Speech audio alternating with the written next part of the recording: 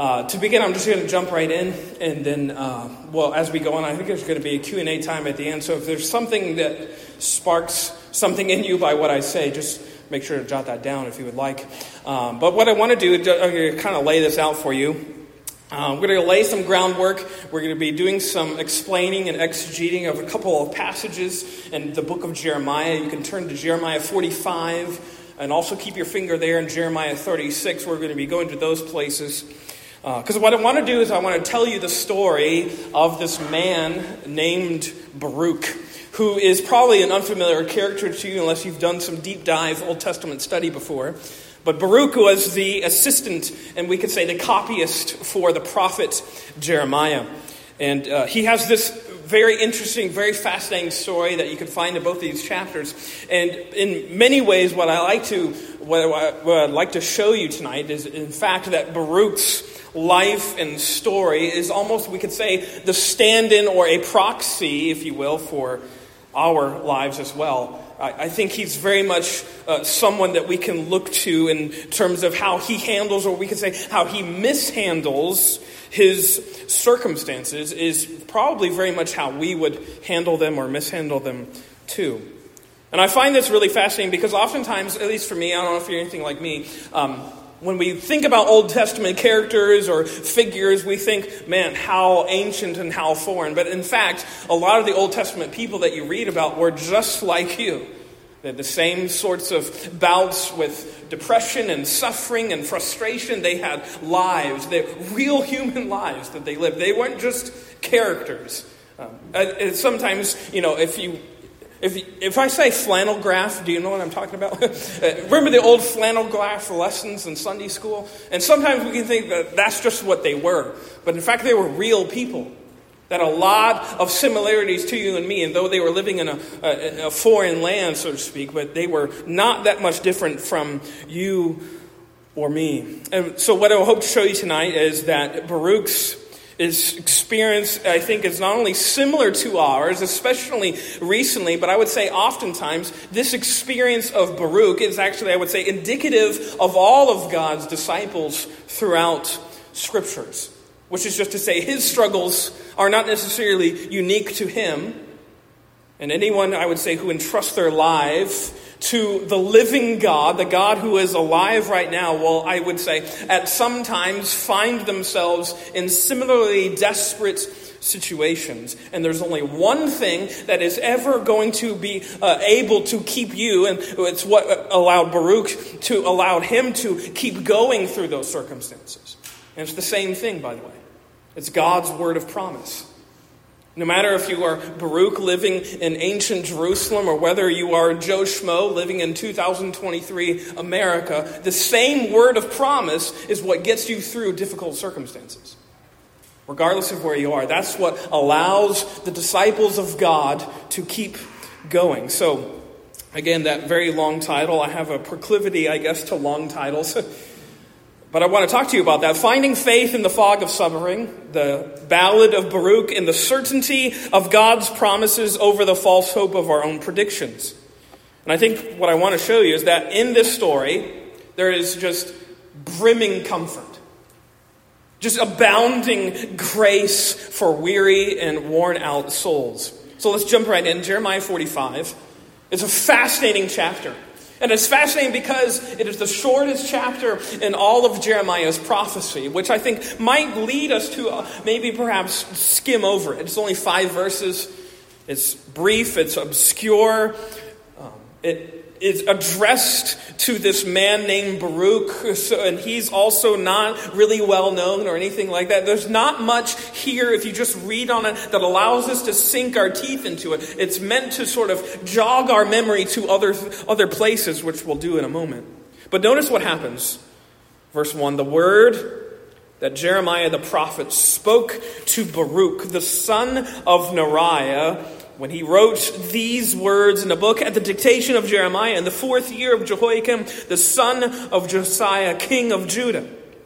Thus says the Lord, the God of Israel, to you, O Baruch, you said, woe is me, for the Lord has added sorrow to my pain. I am weary with my groaning, and I find no rest. What I find interesting is that this is a chapter and a prophecy to God's people, but it's actually, this particular chapter is addressed to a single individual. Again, it's addressed to that man named Baruch, which to me begs the question, what was going on in Baruch's life and mind right now that it warranted a very particular, direct prophetic address? Why was Baruch so down? And as he says, woe is me, it's this exclamation of great weariness, of great hopelessness. What was going on in his life that warranted this? Well, verse 1 is our clue, and that key phrase, notice the word that the prophet Jeremiah spoke to Baruch, the son of Neriah, when he wrote these words in a book at the dictation of Jeremiah. That's our clue. You see, this particular chapter is not where it should be in terms of chronology. If you wanted that chronological sort of prequel, you would have to go to chapter 36, which is what I told you earlier. So go to chapter 36, because what I want you to do is get situated into the life story of Baruch. To do that, you have to go here. Because when he's referencing the words that were spoken, that they were writing down, this is the story of that. Jeremiah 36 is another interesting chapter because Jeremiah, the prophet of God, who is preaching this message to the people of God, receives instructions directly from God that he's supposed to put all of those messages, all of those prophetic addresses that he's previously declared to Israel and to Judah, put them in a book and republish them, rebroadcast them, recirculate them to the people. Notice verse 1. Again, notice the time frame. In the 4th year of Jehoiakim, the son of Josiah, king of Judah, this word came to Jeremiah from the Lord, from Jehovah. Take a scroll and write on it all the words that I have spoken to you against Israel and Judah and all the nations from the day I spoke to you, from the days of Josiah until today. So at this point, Jeremiah has been preaching for a long time, has lots of messages to his name. And essentially, the word is, take all of those, rebind them, sort of formulate them, put them in a book, put them in scrolls, and recirculate them again for the people's repentance. Which has probably led to Jeremiah's perhaps quizzical look at the Lord. Because up until now, all of these messages have been mostly falling on deaf ears. They haven't really done much in the way of leading the people to where they should be. And yet now, God's calling for these messages to be rebroadcasted again. And again, notice the intent, verse number 3. It may be, the Lord says, that the house of Judah will hear all the disaster that I intend to do to them, so that everyone may turn from his evil way, and that I may forgive their iniquity and their sin. That's God's heart. His heart is to bring his people back to his side of forgiveness. And if I was Jeremiah, perhaps he thought this too. If I was Jeremiah, I would be thinking, they didn't work before, so why are they going to work now? But anyways, Jeremiah obeys. And he summons his assistant Baruch to come into his office, bring all the paper and ink that you can find, and let's start dictating. And that's what happens. Verse 4. Then Jeremiah called Baruch, the son of Neriah, and Baruch wrote on a scroll at the dictation of Jeremiah all the words of the Lord that he had spoken to him. So they're scribbling and writing away, filling volume, perhaps upon volume of scrolls with the message of God's, yes, impending judgment, but the possibility for mercy based upon the people's repentance. A great message. It's the message of promise. It's the message of the certainty of God's grace and mercy. And it's getting the people to believe in that. And yet, I feel so bad for poor old Baruch here. Because he got way more than he bargained for when he went into that office and started dictating the message. Notice verse number 5. And Jeremiah ordered Baruch, saying, I am banned from going to the house of the Lord. So you are to go. And on a day of fasting in the hearing of all the people in the Lord's house, you shall read the words of the Lord from the scroll that you have written at my dictation. You shall read them also in the hearing of all the men of Judah who come out of their cities. And it may be that their plea for mercy will come before the Lord, and that everyone will turn from his evil way. For great is the anger and wrath that the Lord has pronounced against this people. Imagine Baruch in that moment. The little copyist guy. The guy who just spends all of his day mostly dealing with words and transcribing the messages of his teacher. And now he's just given somewhat of a raw deal. You are the one who's going to have to go out and preach this message, Baruch.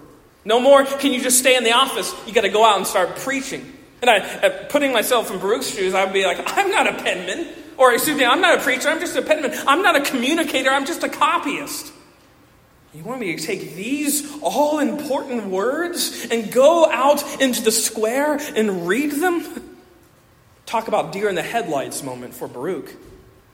As he realizes what he's been asked to do, all of that distress, I just put myself in his sandals. How distressed and daunted he must have been of taking this message of impending judgments before the king. It didn't work when Jeremiah spoke it, and he was way more eloquent than me. And yet he does so anyway. Look at verse 8. And Baruch, the son of Neriah, did all that Jeremiah the prophet ordered him about reading from the scroll the words of the Lord in the Lord's house. In the 5th year of Jehoiakim, the son of Josiah, king of Judah, in the 9th month, all the people in Jerusalem and all the people who came from the cities of Judah to Jerusalem proclaimed a fast before the Lord. Then, in the hearing of all the people, Baruch read the words of Jeremiah from the scroll in the house of the Lord, in the chamber of Gemariah, the son of Shaphan, the secretary, which was in the upper court at the entry of the new gate of the Lord's house. He does what he's told, publicly reading these words of judgment and mercy before everyone in that public square, and it causes a great stir. An uproar amongst the people. You can read about it in the subsequent verses. And a young man, essentially, his name is Micaiah, and he hears the words that Baruch is publicly proclaiming, and alarm bells start going off in his mind. So he rushes off to the office of the king's secretary. And I just put myself in that moment, and he's rushing in, and he's out of breath, and he starts talking to all these officials, and he tells them everything that he heard in the square that day. Alarming words. That old prophet Jeremiah, he's back at it again. And now he has his assistant doing his bidding. And quickly Baruch is then summoned to come in to the office and rehearse this message once again. And as he does, look at verse 15, a look of panic shoots across the faces of these royal officials. Look at verse number 15. And they said to him, sit down and read it. Read your scroll for us again so we can make sure all these rumors about what you've been proclaiming in the city this day, that we can make sure that they're true. And they said to him, sit down and read it. So Baruch read it to them. And when they heard all the words, they turned to one another in fear. They start turning pale white with fear over what Baruch is saying. And I think this does some things. It signals the fact that these words had power, because they're not Baruch's words, they're God's. It does something. It's affecting these people. It's affecting their minds and their hearts. And the king's men start acting really quickly. They give Baruch the heads up. By the way, you should leave now, because the king is not going to react very well to this message. He's going to want your head on a platter after he hears about this. So you should probably hightail it out of here by now. And they give him that heads up, but then they say, we are bound because of our allegiance to the king. We're going to have to take this message to him. So the writings of Jeremiah that the Baruch was preaching, they are taken to the king, who, as we find out later in the chapter, was vacationing at the time at his winter cabin with a great roaring fire. That's an important detail. Look at verse 20. So they're taking the scroll to the chamber of the king. Notice, so they went into the court to the king, having put the scroll in the chamber of Elishama, the secretary, and they reported all the words to the king. Then the king sent Jehudi to get the scroll, and he took it from the chamber of Elishama the secretary, and Jehudi read it to the king and all the officials who stood beside the king. It was the 9th month, and the king was sitting in the winter house, and there was a fire burning in the fire pot before him. So here he is. The king is having what the scroll said that Jeremiah dictated to Baruch read in front of him.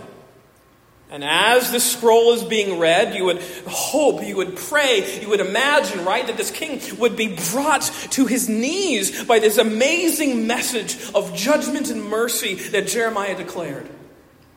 But that's not at all what happens. In fact, direct opposite of what happens. Notice verse 23.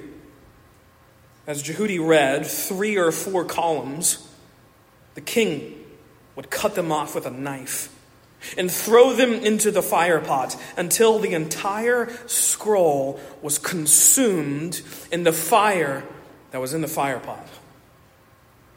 This assistant of his is reading. Instead of being moved to repent, he is actually calloused even more. And he takes out a little knife and starts cutting, and starts ripping the shreds and throwing the shreds of paper into the fire, consuming the message of God in flames. He would prefer to burn the prophet's words rather than listen to them. As if you can kind of see through it, can't you? As if burning those words makes them any less true. It doesn't work that way. But at least he thought it could work that way. This king is so defiant, so hostile towards the truth, that he would rather burn these words than listen to them. And he shows no remorse while doing so. Look at verse 24. Yet neither the king, notice, nor any of his servants who heard all these words were afraid, nor did they tear their garments. You see, that was supposed to be the response. The tearing of garments was the Old Testament way of showing your anguish and showing your grief over the message that you have just received. It was a sign of abject deference towards the message of truth that was in front of you. And yet, as it says, there was none of that. They weren't moved. They weren't pricked.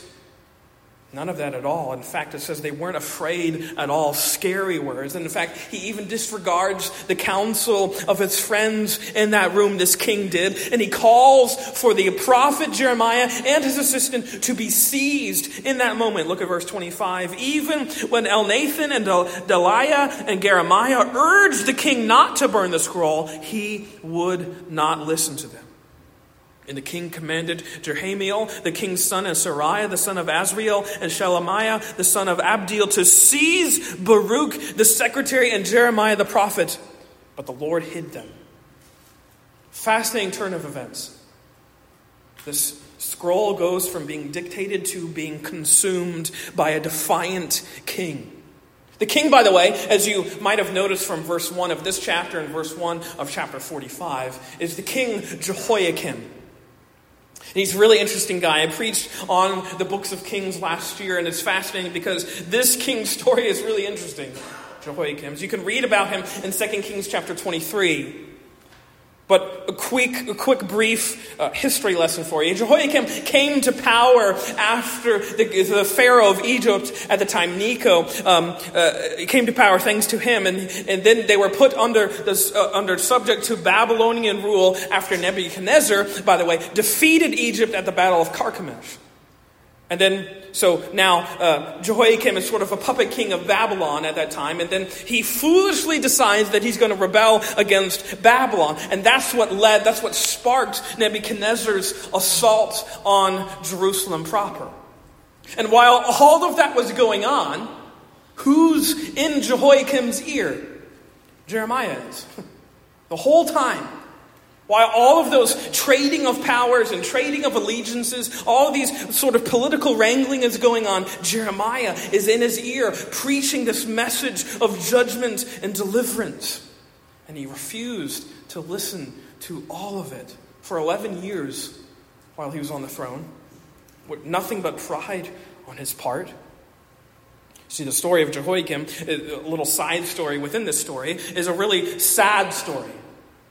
Because rather than humble himself at this amazing declaration of judgment and mercy, what? He would rather hold on to his pride, cling to his own ego, cling to his own wisdom, which did nothing but plunge and further the people of God down the road to treachery and ruin and misery.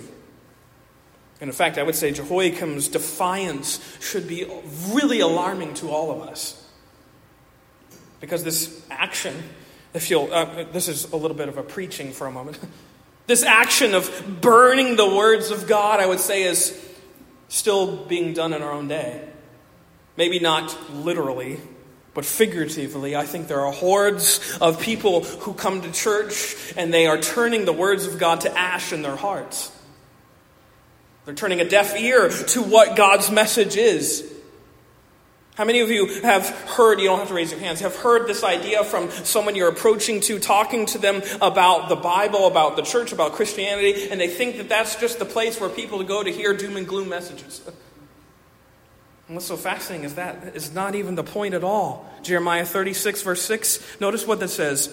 You are to go, and on a day of fasting in the hearing of all the people in the Lord's house, you shall read the words of the Lord from the scroll that you have written at my dictation. You shall read them also in the hearing of all the men of Judah who come out of their cities. Why? So that it may be that their plea of mercy will come before the Lord, and that everyone will turn from his evil way, for great is the anger and wrath that the Lord has pronounced against this people.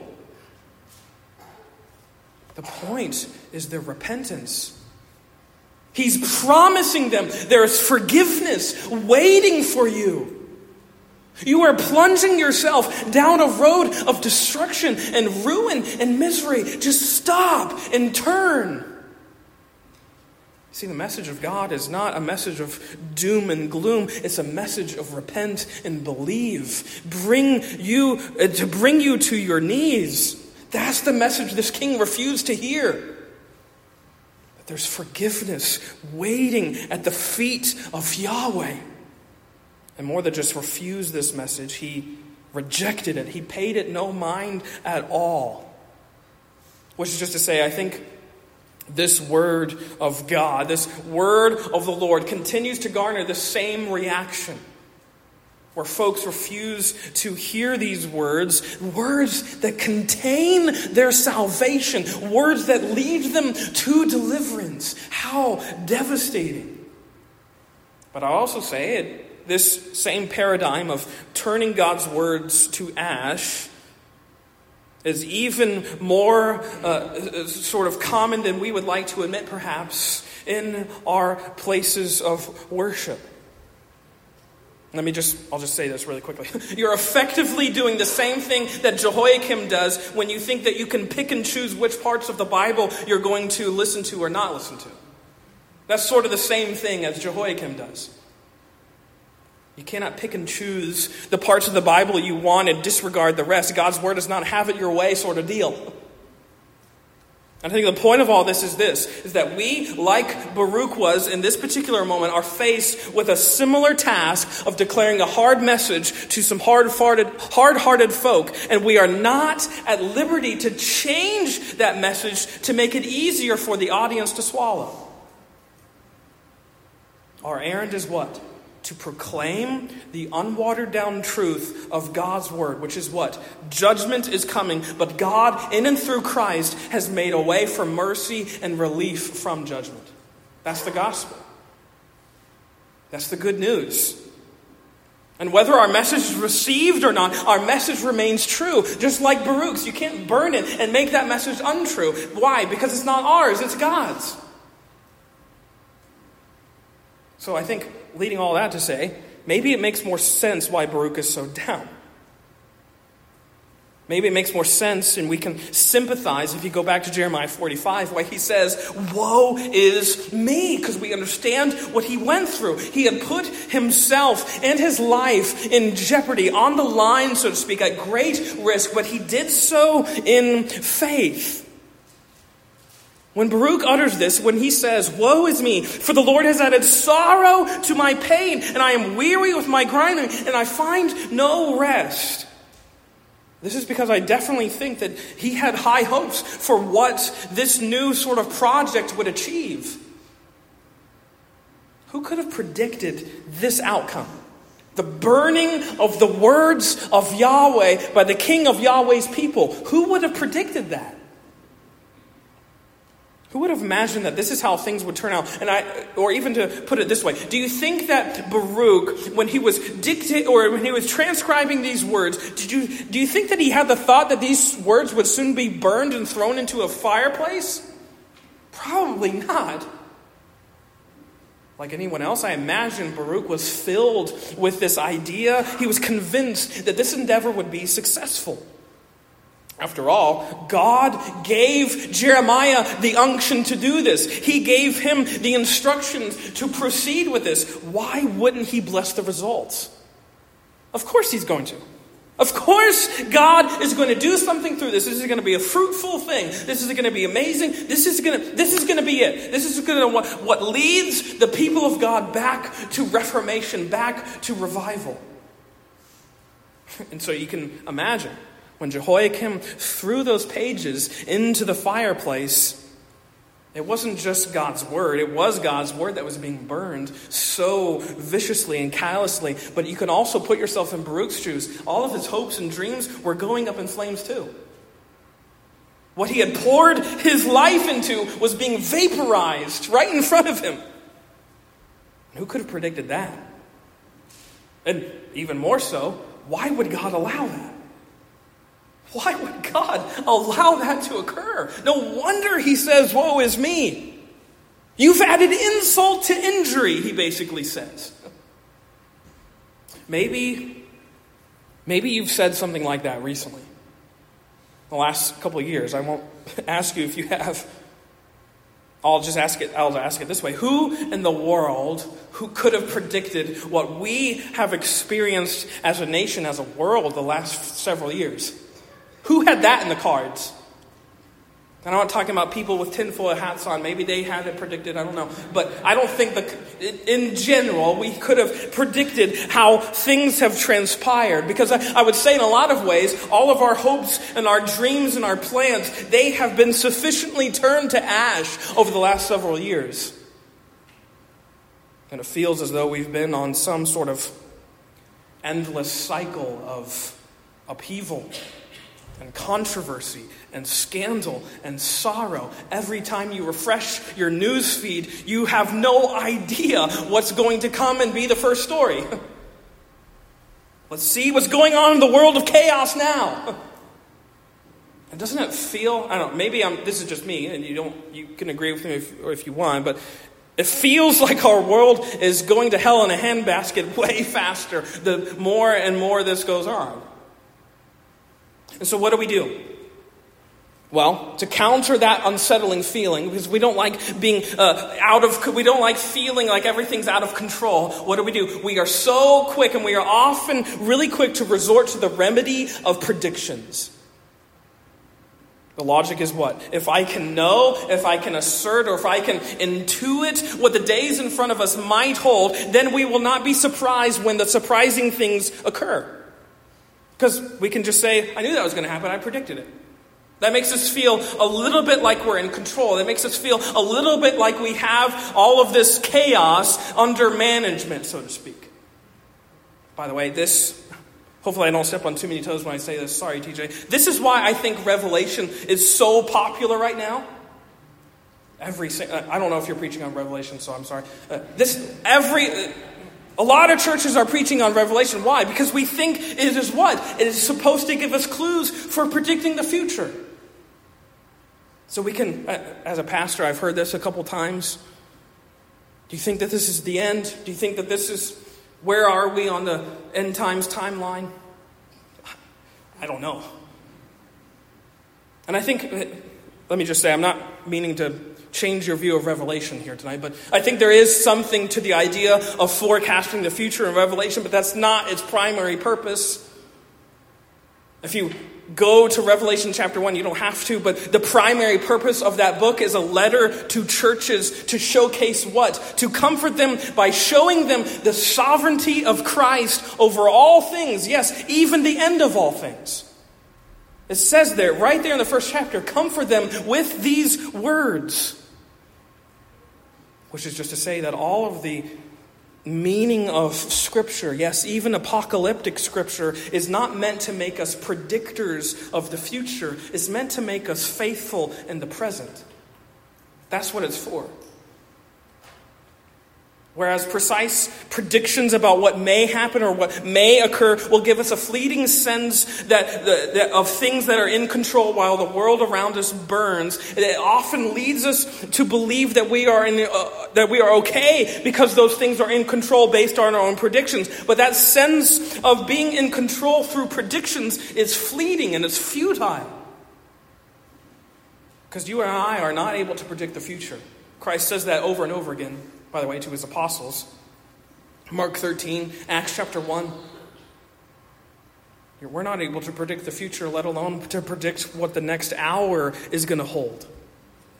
And that's because we're very unaware of what's happening in our present moment, let alone what might happen in the days to come. We don't have that kind of knowledge. Only God does. And in that sense, I think we should approach the upheaval of the right now and the uncertainty of the what may be like what we are, limited, finite creatures. Or, as one writer in the New York Times put it, like blind people tapping their canes on the pavement in the fog. And in fact, let me read you this little snippet. This is a writer in the New York Times, and he said, people, quote, facing immediate danger want to hear an authoritative voice they can draw assurance from. They want to be told what will occur and how they should prepare and that all will be well. We are not designed well, it seems, to live in uncertainty. The history of humanity is the history of impatience. Not only do we want knowledge of the future, we want it when we want it. And at some level, people think that the more they learn about what is predetermined, the more control they will have. This is an illusion. Human beings want to feel that they are on a power walk into the future when in fact we are always just tapping our canes on the pavement in the fog. You see, suffering, regardless of what form it takes or what scope it takes, is more often than not a non-stop tutorial in what? The futility of forecasting. And in actuality, suffering is just this, an invitation to put our faith, yes, the faith for the right now and the faith for the future, into much larger hands. You see, I think that's the gist of Jeremiah 45:5. Notice what he says. And do you seek great things for yourself? Seek them not. For behold, I am bringing disaster upon all flesh, declares the Lord. But I will give you your life as a prize of war in all places to which you may go. You see, Baruch right here is on the verge of giving up. He's on the verge of waving the white flag. All his predictions, they were turned to ash. All his expectations, they were sufficiently ruined. So what would keep him going in this? Why keep aligning himself with Jeremiah, this ousted prophet who now has a price on his head? Why am I not just seeking great things for myself, living an easier life, not toiling about with the truth of God? Why am I putting myself into subjection to all this ridicule? Why not just give up? That's where Baruch was.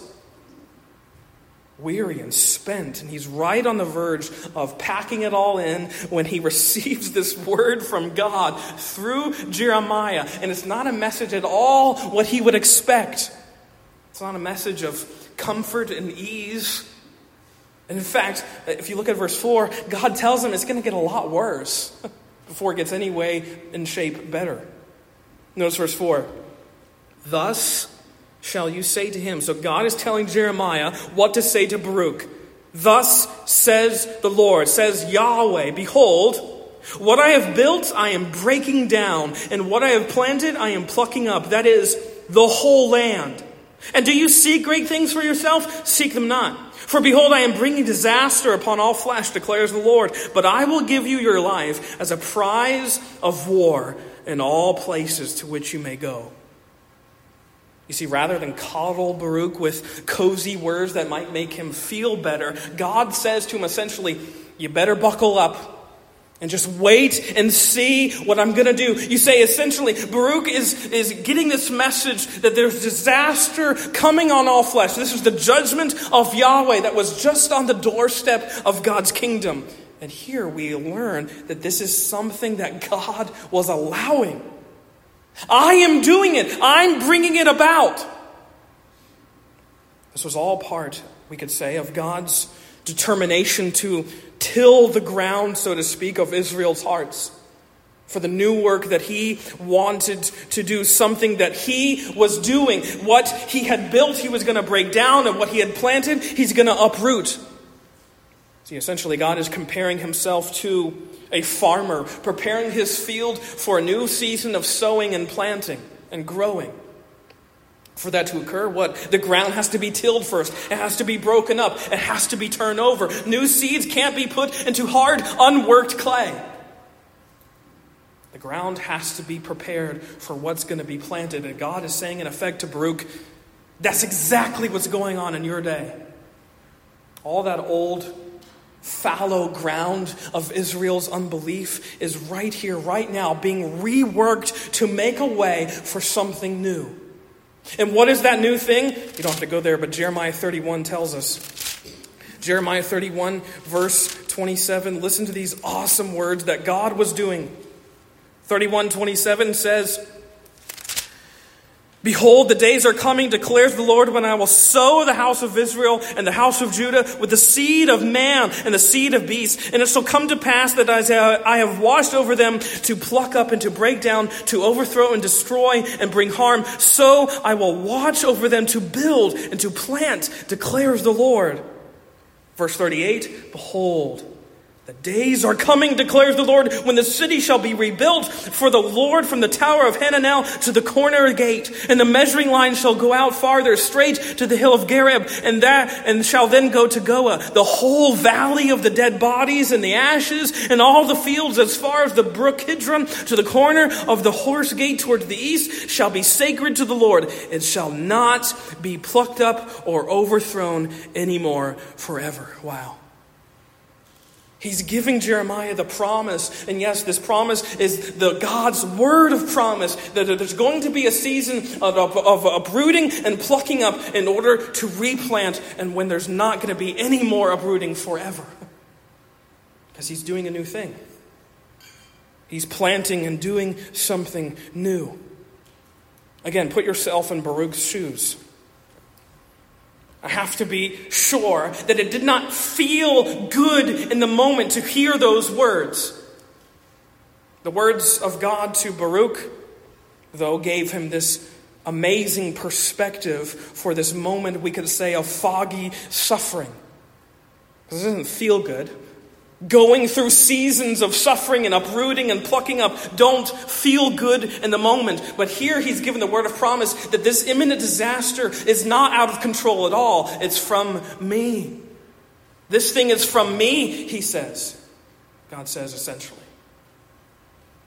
That's a promise to cling to. Actually, that's a phrase that comes from another story. I'm just going to briefly tell you and show you that this has been something that of a repeated pattern for God's people. Rewind several centuries in the history of God's people. If you go to 1 Kings 12, you don't have to go there. Well, actually go there, because I'm going to read a verse from there in a second. Rewind several centuries. 1 Kings 12. Amazing passage. One of my favorite, actually, in all of the Old Testament. In this moment, the people of God are going through a season of great transition. Solomon has died.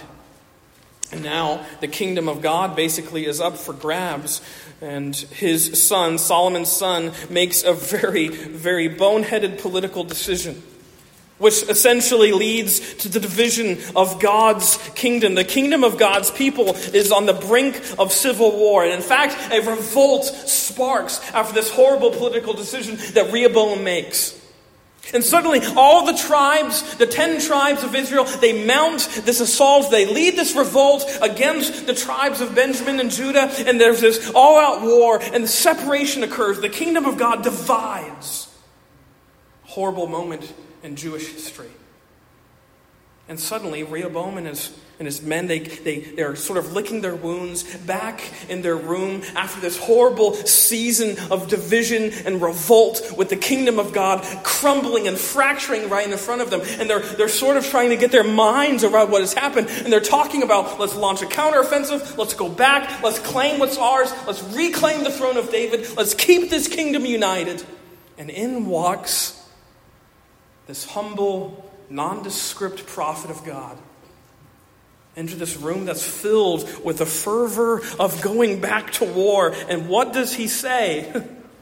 So notice verse number 22 of 1 Kings 12. But the word of God came to Shemaiah, the man of God. Say to Rehoboam, the son of Solomon, king of Judah, and to all the house of Judah and Benjamin, and to the rest of the people, thus says the Lord, you shall not go up or fight against your relatives, the people of Israel. Every man return to his home, for this thing is from me.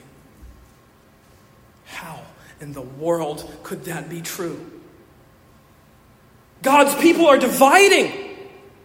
God's people are being separated. They're allowing old entire divisions and tribal distinctions divide them in the present. How could this be from God? And notice the response. So they listened to the word of the Lord and went home again according to the word of the Lord. I always imagine, this is probably going to date me or whatever, and you'll think something of me by this. I always imagine the 1930s Robin Hood movie. If you've ever seen that movie, at the end of the movie, everyone starts laying down their swords in the middle of the room. I just imagine that scene here. Shemaiah comes in, this thing is from me, this thing is from Yahweh. And all the men who are ready to go to battle, they lay down their swords. Why? Because this seemingly random confluence of conflict and catastrophe right here in this moment is not random at all. In fact, if you go up to verse 15, notice, so the king did not listen to the people, for it was a turn of affairs brought about by the Lord that he might fulfill his word. Whoa. That this is something from God that he is allowing to reveal his providential wisdom. That this whole fiasco that seems out of control, that seems totally opposite of what God would want, is actually just a stage upon which his omnipotent grace could be seen and known by all who were there. And through all of that wreckage, we're made to see one thing, that God always fulfills his word. You know the phrase that you can highlight, and you can do this if you want. If you're into highlighting your Bible, which I'm not, I'm too OCD to do that. But if you are, I challenge you, highlight the phrase, according to his word, or according to the word of the Lord, all throughout 1st and 2nd Kings. Because it occurs a lot. And the point is what? It's not the men in government or some place of power that are making the things churn. It's God's word of promise. That's what is making all things happen. And it's all happening according to as he has promised. This thing is from me. Fast forward another moment in the history of God's people to John chapter 20. And I think we see these same things at work in the lives of the apostles. Because like Baruch, the apostles were driven to abject grief and despair in the aftermath of the cross. And in fact, John 20 verse 19 indicates that they had barricaded themselves in a house, in a safe house, so to speak, behind locked doors. Why? For fear of the Jews. The days after, or the hours after Jesus' death on the cross were horrible for the apostles. They were at their lowest. And suddenly now they keep hearing of these rumors that his body is gone, and now they are the prime targets for raiding the grave of this Roman traitor who has been tried and put to death. Talk about fear. Talk about abject despair. Again, put yourselves in the shoes of the apostles.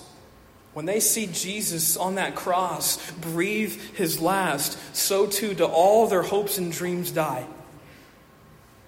Because the prevailing thought was what? The prevailing thought of the Messiah was summed up by those guys on the road to Emmaus. We had hoped that it was he that would deliver us and redeem Israel out of the hand of Roman oppression.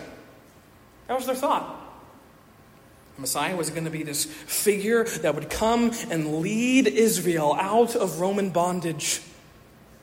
And he was going to set up a kingdom, and we were going to be his viceroys of this kingdom. We're going to have thrones, we're going to have power, we're going to have authority. And then suddenly Jesus dies. No one could have anticipated that, even though they should have, because Jesus told them. And here they are in this upper room. They're fearing for their lives, not remembering that every time Jesus predicted his death, he also predicted his resurrection. But for some reason, that was not in their heads. And so it is that when Jesus shows up in the middle of that locked room, what does he do? He points to his hands and his feet and says, "Look, this thing has been from me the whole time." Actually, I'll just read it. Luke 24, verse 44, amazing point. "Then he said to them, 'These are my words that I spoke to you while I was still with you, that everything written about me in the law of Moses and the prophets and the Psalms must be fulfilled.' Then he opened their minds to understand the scriptures." You see what's happening? He's saying basically the same thing. This thing is from me. This thing has been in the cards from the very beginning. And suddenly, he opens their minds as they see their once dead, now living Lord standing right in front of them. All their feelings of defeat are transfigured into faith. And the same guys who a couple hours ago were fearing for their life, a couple years from that moment, are doing what? They're changing the world by starting the church. I've always been fascinated by that fact, that the very same guys, as it says in Acts 17, who are being accused of turning the world on its head, turning the world upside down, a couple of years before that, were fearing for their life because their teacher was dead. What's the only thing different in the middle of that? The resurrection. That's what transfigured everything for those guys. And now suddenly they're preaching this amazing message that the cross is what? Not an emblem of defeat. It's actually an emblem of God's victory hidden in death. You see, this has been his encouragement from the very beginning. For Baruch, for the apostles, for the people in Israel's day, what's the message? This thing is from me. Therefore, don't give up. Don't go and seek great things for yourself. Why? Because I'm doing a new thing. Instead of seeking great things for himself, Baruch is charged in Jeremiah 45 to seek them not. And in fact, we could insert essentially, seek them not and seek after me. It's like Colossians chapter 3. Set your mind on things above, not on things that are on the earth.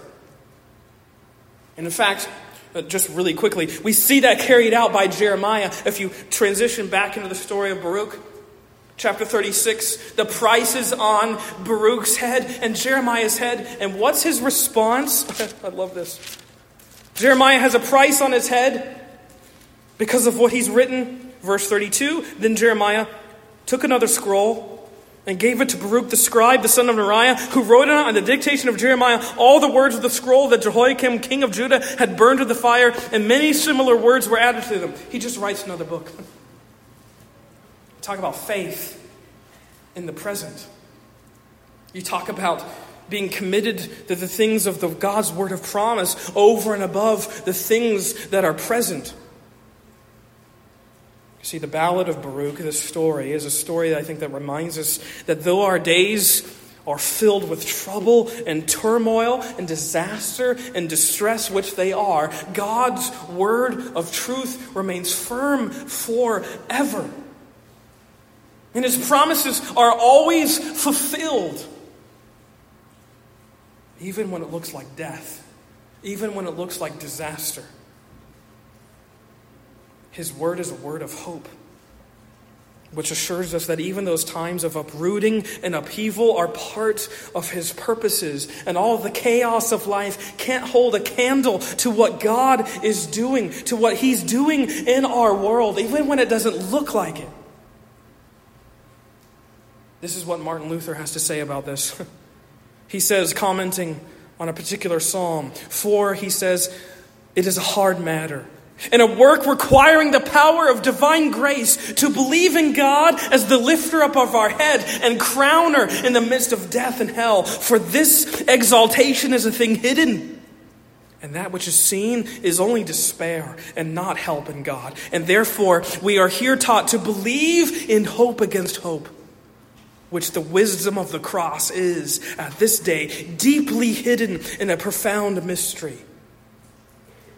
The hope of God's victory is hidden in the mystery of his own Son's death, which is a paradigm for all of life, I think.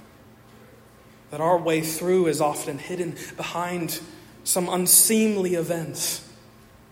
Events that feel like disruption, that feel like they're not a part of the plan. But through it all, we have God's word of promise, which reminds us that his program, his prerogative, cannot be stopped. God's plans from before the foundation of the world till now have been unstoppable, and they're not going to be thwarted now. You see, the gift of faith in the fog of suffering is the assurance of just that of a providence that works despite all the evidence to the contrary. No matter what horrific debris we may have to wade through, or hopes that are dashed, or plans that are changed, or expectations that are trampled, God's promises are perennially successful.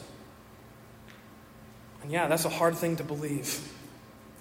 Maybe you're like Baruch and you're given to saying, "Woe is me." God is there to say, "This thing is from me." Grace always tells us what? That there's more going on than meets the eye. However foggy our days may seem, there is a sovereign one who is orchestrating all things to work together for his good and glorious purposes. It probably will not look like what you have predicted, but it's going to be so much better. Let us pray.